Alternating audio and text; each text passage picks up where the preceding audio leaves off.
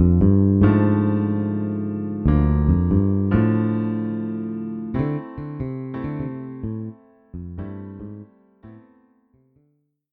and welcome to the Holmes Politicast. I'm Thomas. And I'm Jim. And today we'll be bringing you updated news on what everybody's saying about Whitmer's road financing. We're going to be talking a little bit about that, what critics are saying about it.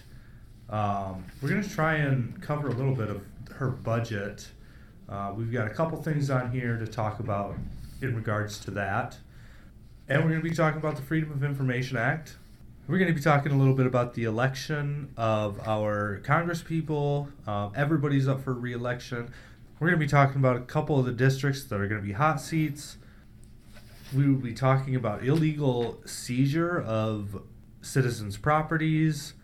But first, we're going to have Jim bring us a few headlines from the week. All right. Thank you, Tom. I have from MLive, Governor Whitmer seeks $64 million for 3 environmental initiatives. From the Detroit Free Press, we have Michigan seniors angry after Whitmer keeps pension tax in new state budget. And also from MLive, Lapeer County votes to become a Second Amendment sanctuary. All right, so starting off on the road financing, article from MLive by Laura Gibbons. The headline is Whitmer's road financing plan doesn't fix underlying problems, critics say. So this is something that's been debated in the Michigan House of Representatives.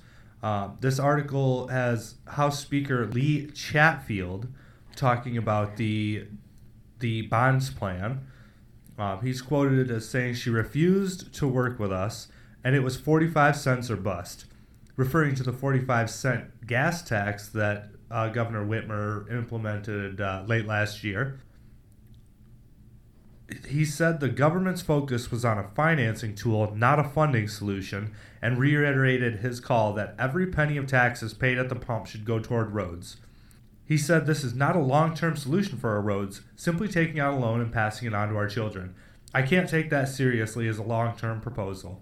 In a related article from Fox Detroit, basically simply reporting on the same thing. Republicans have a lot of criticism for the plan, but also outlining one of the projects. It's going to be Interstate 275 in Detroit, and I know that's something we've talked about a little bit here on the show. That all of this money is going toward, just state roads and state highways. So yes, local roads will not be funded at all through this bonding plan. So we're still looking for solutions to that problem. Jim, would you like to bring us one of your headlines? Sure. According to the Detroit Free Press, Michigan seniors are angry after Whitmer keeps pension tax in new state budget.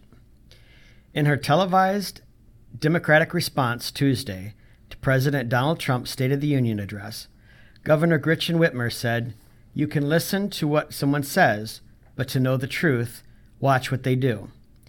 On Thursday, many Michigan seniors were saying Whitmer should take that message to heart. Whitmer, who campaigned on repealing a tax on Michigan pension income introduced by her predecessor, Governor Rick Snyder, made no provision for such a change in her 2021 budget proposal. "I'm unhappy," said Lewis Newman, Jr., 64 of Detroit, who retired from Chrysler in 2007. "When you put out words like that, you've got to stick to them."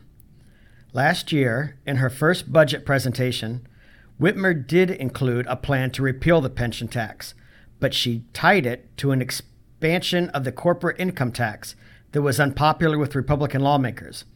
The measure never passed. Though it was not part of the budget plan, "We must continue to work together to repeal the retirement tax," Whitmer said at a Thursday news conference. State Representative Youssef Rabhi, a Democrat from Ann Arbor, is a sponsor of a package of bills that would repeal the taxes on pension income and replace that revenue with higher business taxes. "That's something that I hope the legislature takes a look at," Whitmer said. Whitmer spokeswoman Tiffany Brown did not respond to a text message asking why Whitmer did not include one of her major campaign promises in her budget proposal. In order to get rid of the tax, we need a solution that includes real replacement revenue and won't rob essential services like public safety or health care for our families, said Kurt Weiss, a spokesman for the state budget office. But to seniors like Ron Miakinen, a retired dentist in Rochester Hills, a promise is a promise. On her campaign website, Whitmer did not tie the pension tax repeal to finding replacement revenue. I am shocked, Miakinen said Thursday. I truly expected that there would be another proposal to repeal, albeit tied to another tax to replace it. By leaving it out of the budget entirely, that sounds like it is totally off the table, which is absolutely despicable. I am so sick of politicians making these promises to get elected, then never following through. The term pension tax is a bit of a misnomer. The legislation pushed by Snyder didn't create a new tax, but it removed total and partial tax exemptions for income from public and private pensions, respectively. People born before 1946 were exempted from the change, and there was a phase-in for other seniors. Snyder sold the pension tax as a fairness issue. He said it would treat all pension income equally for tax purposes. Also, with Michigan's aging population, it would avoid placing an ever-increasing burden on young people to fund state services, many of which are heavily used by seniors. The Treasury Department said late last year that repealing the pension tax would cost the state $320 million, of which $248 million would come from the general fund. All right, thank you, Jim. We'll be discussing that in our opinion segment on Friday. So staying on that same topic of the budget, which actually, Jim, I looked at it this week. I tried to kind of decipher the budget. I don't know if you've looked at it or not. I have not. 130 pages.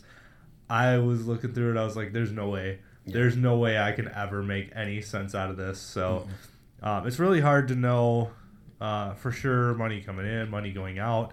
But thankfully, we have reporters that can, hopefully they're doing their homework and they kind of know what's going on there. But Chad Livengood over at Cranes Detroit reports that the budget for the Pure Michigan ads will be partially restored for the 2021 fiscal year. So Whitmer's proposed 2021 fiscal year budget calls for the restoring of $15 million of the $37.5 million for the popular Pure Michigan tourist attraction campaign that the Democratic governor axed in September budget standoff with Republican-controlled legislature. So the article doesn't really make clear what exactly she cut it for, probably to keep spending within the limit that she had. But I don't know if you've noticed that I haven't seen any Pure Michigan ads on TV at all. So she cut the funding last year, and that would have been when the ads stopped. So Whitmer having discussions with the Michigan Restaurant and Lodging Association.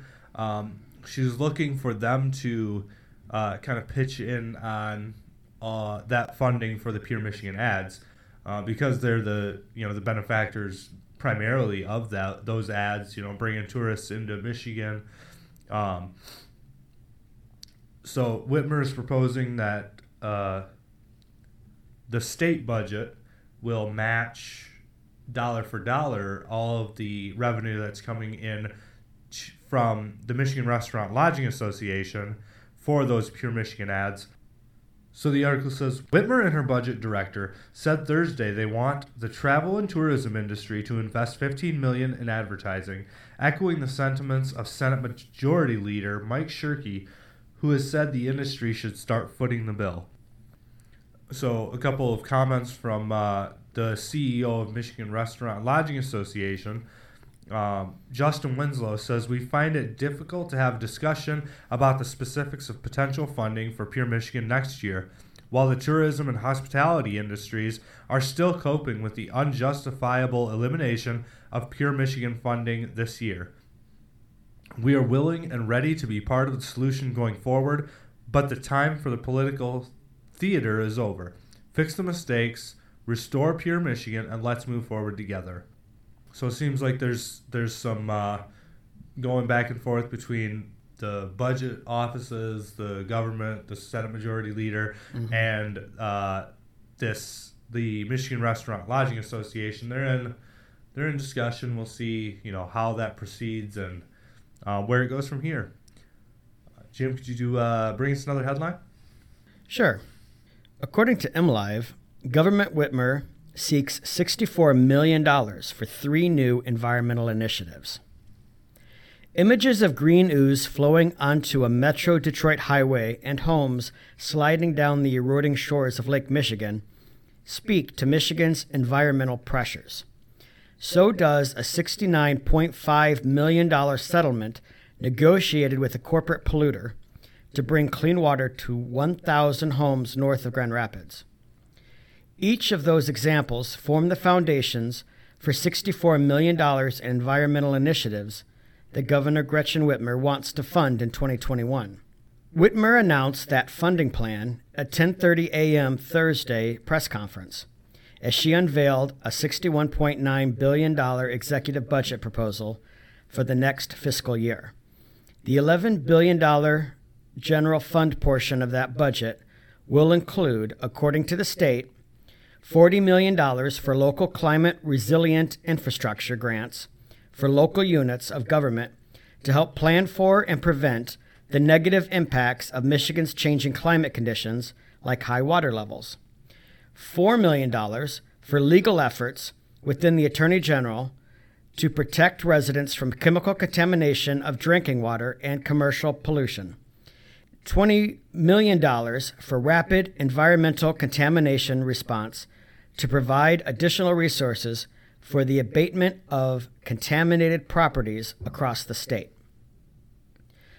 The largest piece of that comes weeks after elected officials from across the state testified in front of the state legislature, detailing their pressures as climate change affects shorelines, roadways, and the drainage systems. Their messages: they don't have the funding to deal with the scope of the problem. In the budget proposal, the state acknowledged the need to fix what's already happened in Michigan along many of the 3,288 miles of Great Lakes shoreline. Michigan is currently experiencing the effects of record high water levels on the Great Lakes that are eroding beaches and coastlines, imperiling homes, flooding roads, and impacting the delicate balance between our prized freshwater resources and the way of life in our local communities, according to the budget proposal. Severe weather events and flash flooding have also overwhelmed local sewer systems and damaged homes and agricultural lands. The reality of these events cannot be ignored, and Michigan and its local communities must be prepared for and take action to address both immediate and future impacts of these conditions. The $30 million in infrastructure grants can be awarded to local units of government or regional councils with a $2.5 million limit per grant. A 20% local match will be required. Eligible projects may those that address flooding, coastline erosion, transportation networks, urban heat, and stormwater management, the state said. The $10 million in planning grants will let some communities focus on the future. Plans that can be funded up to $200,000 include Michigan's water levels became a statewide concern by the summer of 2019. The Great Lakes experienced record high water levels, with depths ranging from 14 inches to nearly 3 feet above long-term averages. At the same time, high underground water tables meant residents nowhere near lakes are experiencing water in their basements and flooding and failing septic systems and sewage drain fields. It's important to reiterate that it's not just one lake that is experiencing record highs. Keith Kompolowicz, chief of watershed hydrology for the Detroit district of the U.S. Army Corps of Engineers, told MLive. Since then, heavy rains in November prompted more flooding concerns and kept lake levels at peak, even as forecasts call for potential record-setting lake levels in 2020. In addition to proposing the targeted environmental funding, state officials said, Whitmer's budget proposal also will target investing in children's education and families and their health. So yeah, a lot on the budget for this week. The budget that I have no idea how to read or make any sense of, but, you know, it's government. Too bad Faith Ann's not here. I miss Faith Ann now. Yeah. Okay. So we're going to shift gears a little bit. Interesting story coming out of Wayne County. So Senior Institute for Justice Attorney Wesley Hattott told the Center Square that the county seized people's cars based on allegations that someone else had committed a crime nearby. That sounds crazy. All right, so we're going to get into this article a little bit. The Institute for Justice, a nonprofit libertarian law firm, filed a federal class action lawsuit alleging Wayne County's vehicle seizure practices are unconstitutional. The lawsuit argues the practice violates the Fourth Amendment, protecting unreasonable search and seizure. The Eighth Amendment protects against excessive fines and fees and due process under the federal Constitution. So they've got two examples here of people that have had their property seized by Wayne County. Robert Reeves had a 1991 Camaro, cell phone, and $2,208 in cash were seized by Michigan State Police on July 26, 2019, because someone he worked with allegedly committed a crime. The Wayne County Sheriff's Department also seized Melissa Ingram's 2017 Ford Fusion twice within 7 months. Ingram lent her car to her then boyfriend on November 20th, 2018, so he could look for a job. The vehicle was pulled over and seized when he slowed in an area known for prostitution, ostensibly without Ingram's knowledge. So they seized the car. Ingram paid $1,355 to retrieve her car, and she lent it to her boyfriend again. Okay, I guess. So lent it to her boyfriend again, who was pulled over by the same officers after leaving a barbecue. Oh, goodness. Police alleged the house hosting the barbecue was connected to drugs or prostitution. Okay. Lot to say on this one. The article says, nobody was arrested, but Ingram couldn't afford the fees the second time. She declared personal bankruptcy, and she now has to use the bus to commute to work and to her night classes to earn her bachelor's degree. So obviously she's very upset about all of this. An important feature of the article, though, I think is very relevant. So Hattott, I'm not exactly sure how to say that. I'm going with Hattott. Hattott said, innocent until proven guilty is a bedrock American value, and yet under Detroit's civil forfeiture program, innocence is irrelevant.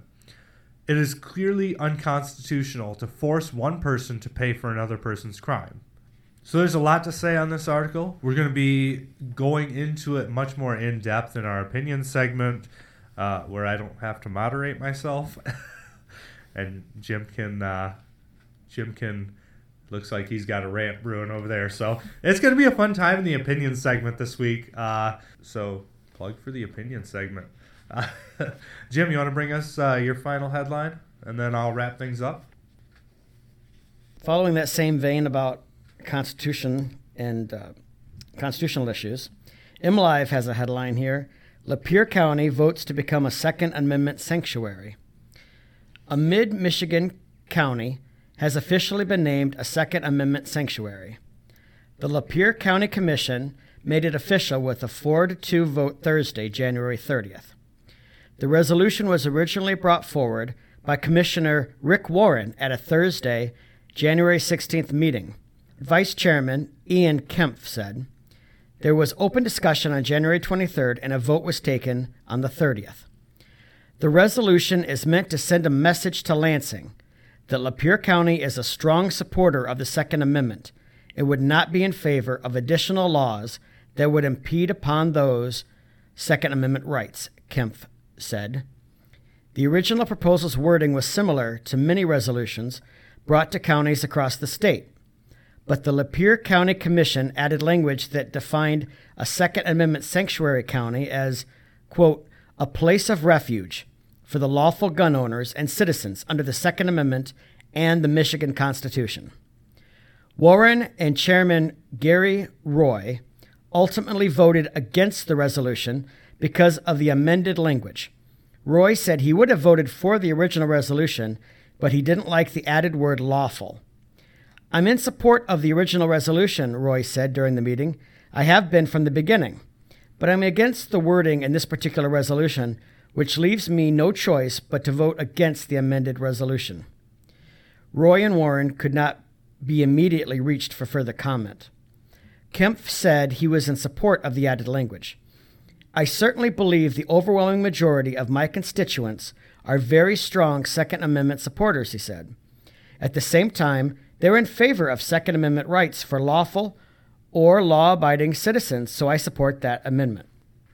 By passing the resolution to declare a county a Second Amendment sanctuary, the board affirmed, quote, "its support for the Lapeer County Sheriff and Lapeer County Prosecuting Attorney in the exercise of their sound direction to not enforce against any citizen an unconstitutional firearm law," according to the resolution. The resolution will not change anything under current Michigan laws, but Bill Gavette with the Lapeer County Tea Party said it was encouraging to see county officials take a stand. "It's good to see our folks, our county officials, reaffirming their commitment to what we've already been guaranteed in the U.S. Constitution as far as the right to bear arms and our Michigan Constitution," Gavette said. The resolutions in Lapeer and other counties across Michigan are in response to Virginia passing red flag gun laws, which would allow police to confiscate guns from people deemed threats. A similar push is popping up in every Michigan county through a Facebook group called Michigan for 2A Sanctuary Counties, which was created on December 25th and already has over 91,000 members. "What was happening in Virginia captivated the country," said Jeff Fuss, founder of the Facebook group. "It's about making sure people's voices are being heard, not just at the state level, but also at the local level, at the township, at the county level, especially so that when people in Lansing try to pass whatever laws, they know where their people stand and they know where their bounds are because they have to take their guidance from the people," Fuss said. While the resolution will not change a county's daily operation under Michigan's current laws, the movement looks to send message to lawmakers. "Some people refer to it as a reaffirmation of faith," he said. "I look at it as just more of a statement from the community on where they stand if things change on the laws we have today." Not everyone is thrilled with the efforts, however. The recent emergence of Second Amendment sanctuary counties in Michigan is harmful because the push to pass these resolutions is to undermine normal law and order, said Carol Sullivan with the Michigan Great Lakes Bay Region branch of Moms Demand Action, which advocates for gun legislation while still supporting the Second Amendment. "The good news is these resolutions are legally meaningless," she said. "The bad news is there's a whole lot of bad that comes with it. We're concerned with anything that promotes confusion around the issue of firearm laws. Specifically, red flag laws have been upheld as constitutional and met the due process guidelines when challenged in court," Sullivan said. "In America, only the judicial branch can determine the constitutionality of any given law. State and federal legislatures make laws. Prosecutors, police, and other state and federal officials, they enforce laws, but only judges can rule on them. If you're not a judge, and if your argument is that a law is unconstitutional, that is a gun lobby and gun extremist talking point, and that's aimed at spreading misinformation that's aimed at sparking fear." Other counties that have passed similar resolutions include Mackinac, Sheboygan, Otsego, Presque Isle, Escada, and Kalkaska. Osceola County was most recently added to the list. The Sanilac County Board of Commissioners has also voted to pass the first reading of a resolution to make the county a Second Amendment sanctuary, according to the Times-Herald. So that's going to be, something we can really talk about extensively in the opinion segment. I'm looking forward to it. Yeah, me too. Gun stuff. You know what? I'll just save it. I'll save it. Yeah. All right. So one more article on the state of our freedoms. Actually, from the Detroit News, an article by Jim Stewart and Len Niehoff. The title of the article, it's an opinion article, and it is Defending Our Right to Full and Complete Information. So the article starts off, the Michigan Freedom of Information Act does something very few statutes do. It expressly states the public policy behind it.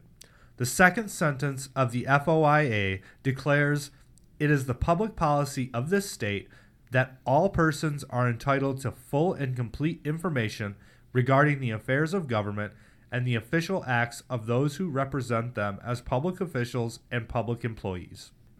In other words, the government works for us. We have the right to ask what it's doing. In some rare cases, it serves the public interest for the government to withhold certain information.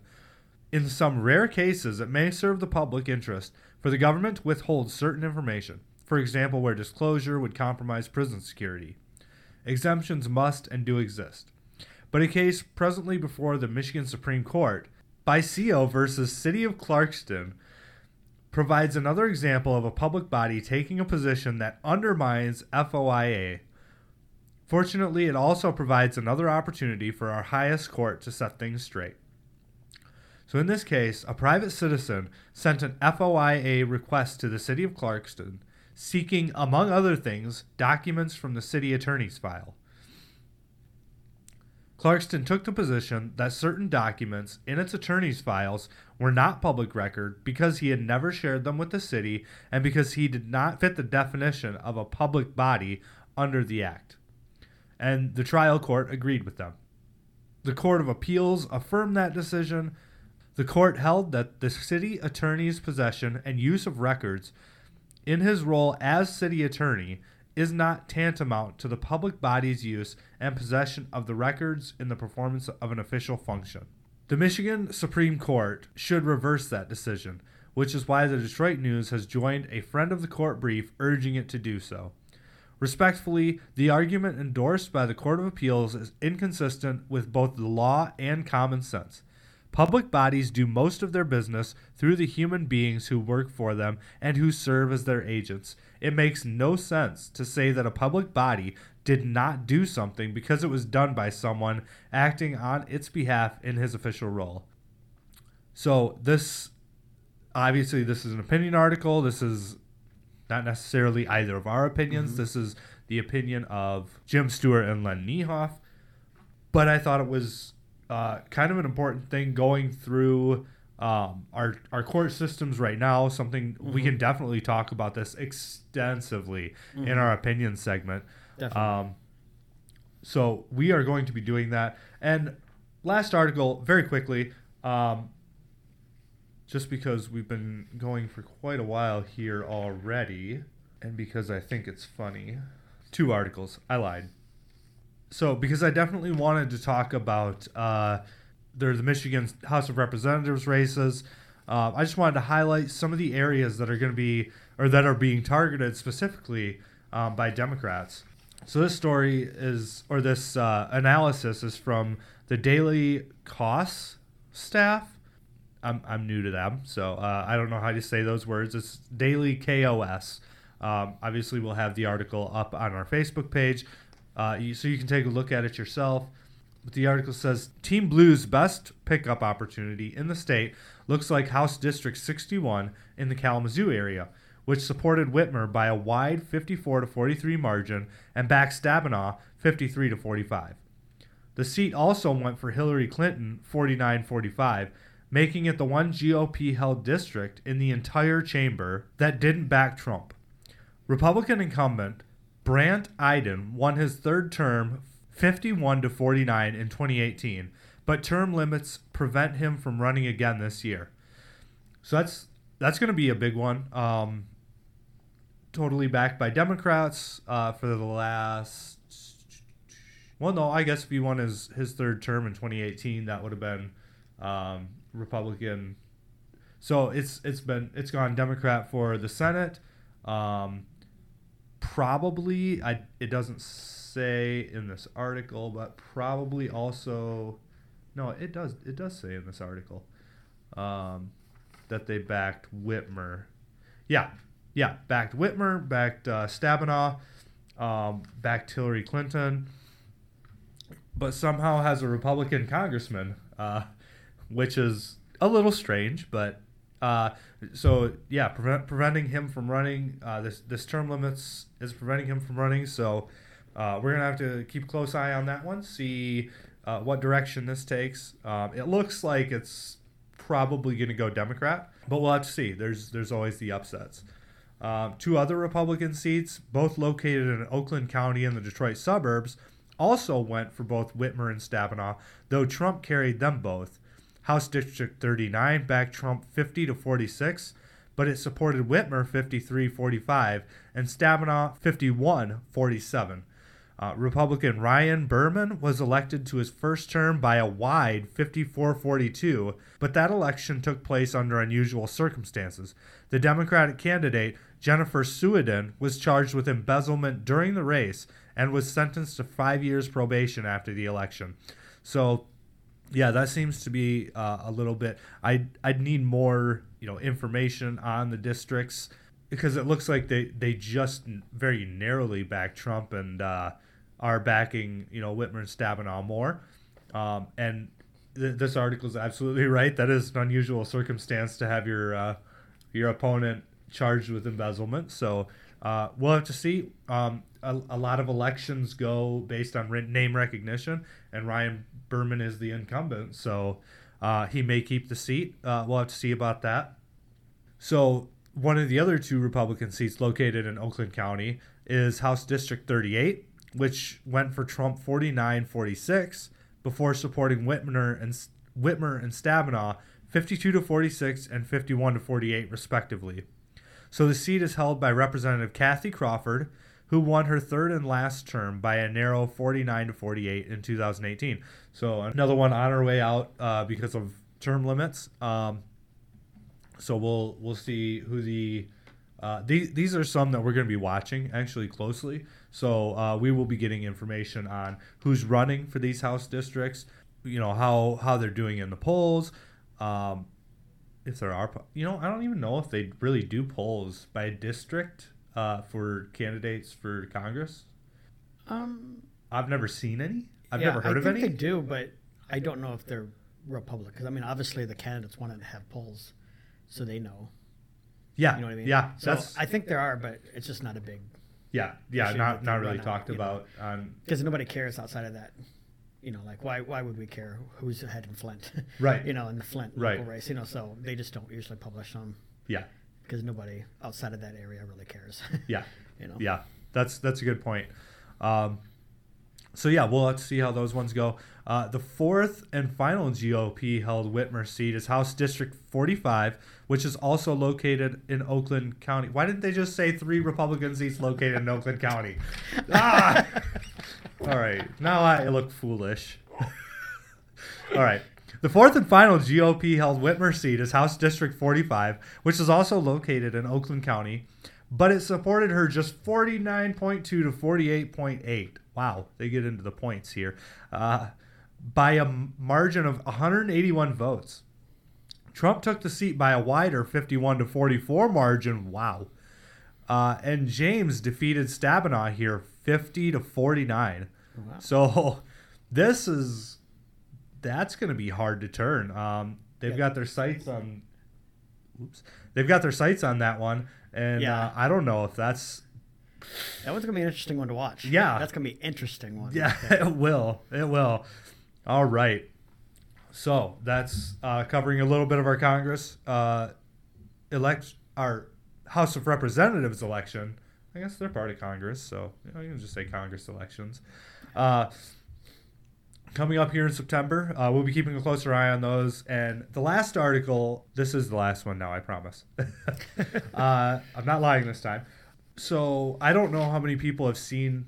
Oh, crap, I'm talking while I'm ruffling papers. You know what? I'm just going to do it without the article because I can just talk about the ad itself. So I don't know, Jim, have you seen Whitmer's ad that she ran about the victory and road funding? No, I have not. I've read about it online, but I've not actually seen it anywhere. Okay, so I actually watched the ad. So a little disingenuous of her, as she herself is, she knows that only 8% of the roads are covered by her bond proposal. So I don't know why she's campaigning on local roads for a win, but that's not really a great look for her. I don't think this is too much opinion, because it's pretty factually not very accurate. So good job, Governor Whitmer, on your ridiculous. Congrats. Yeah. Oh. There we go. There we go.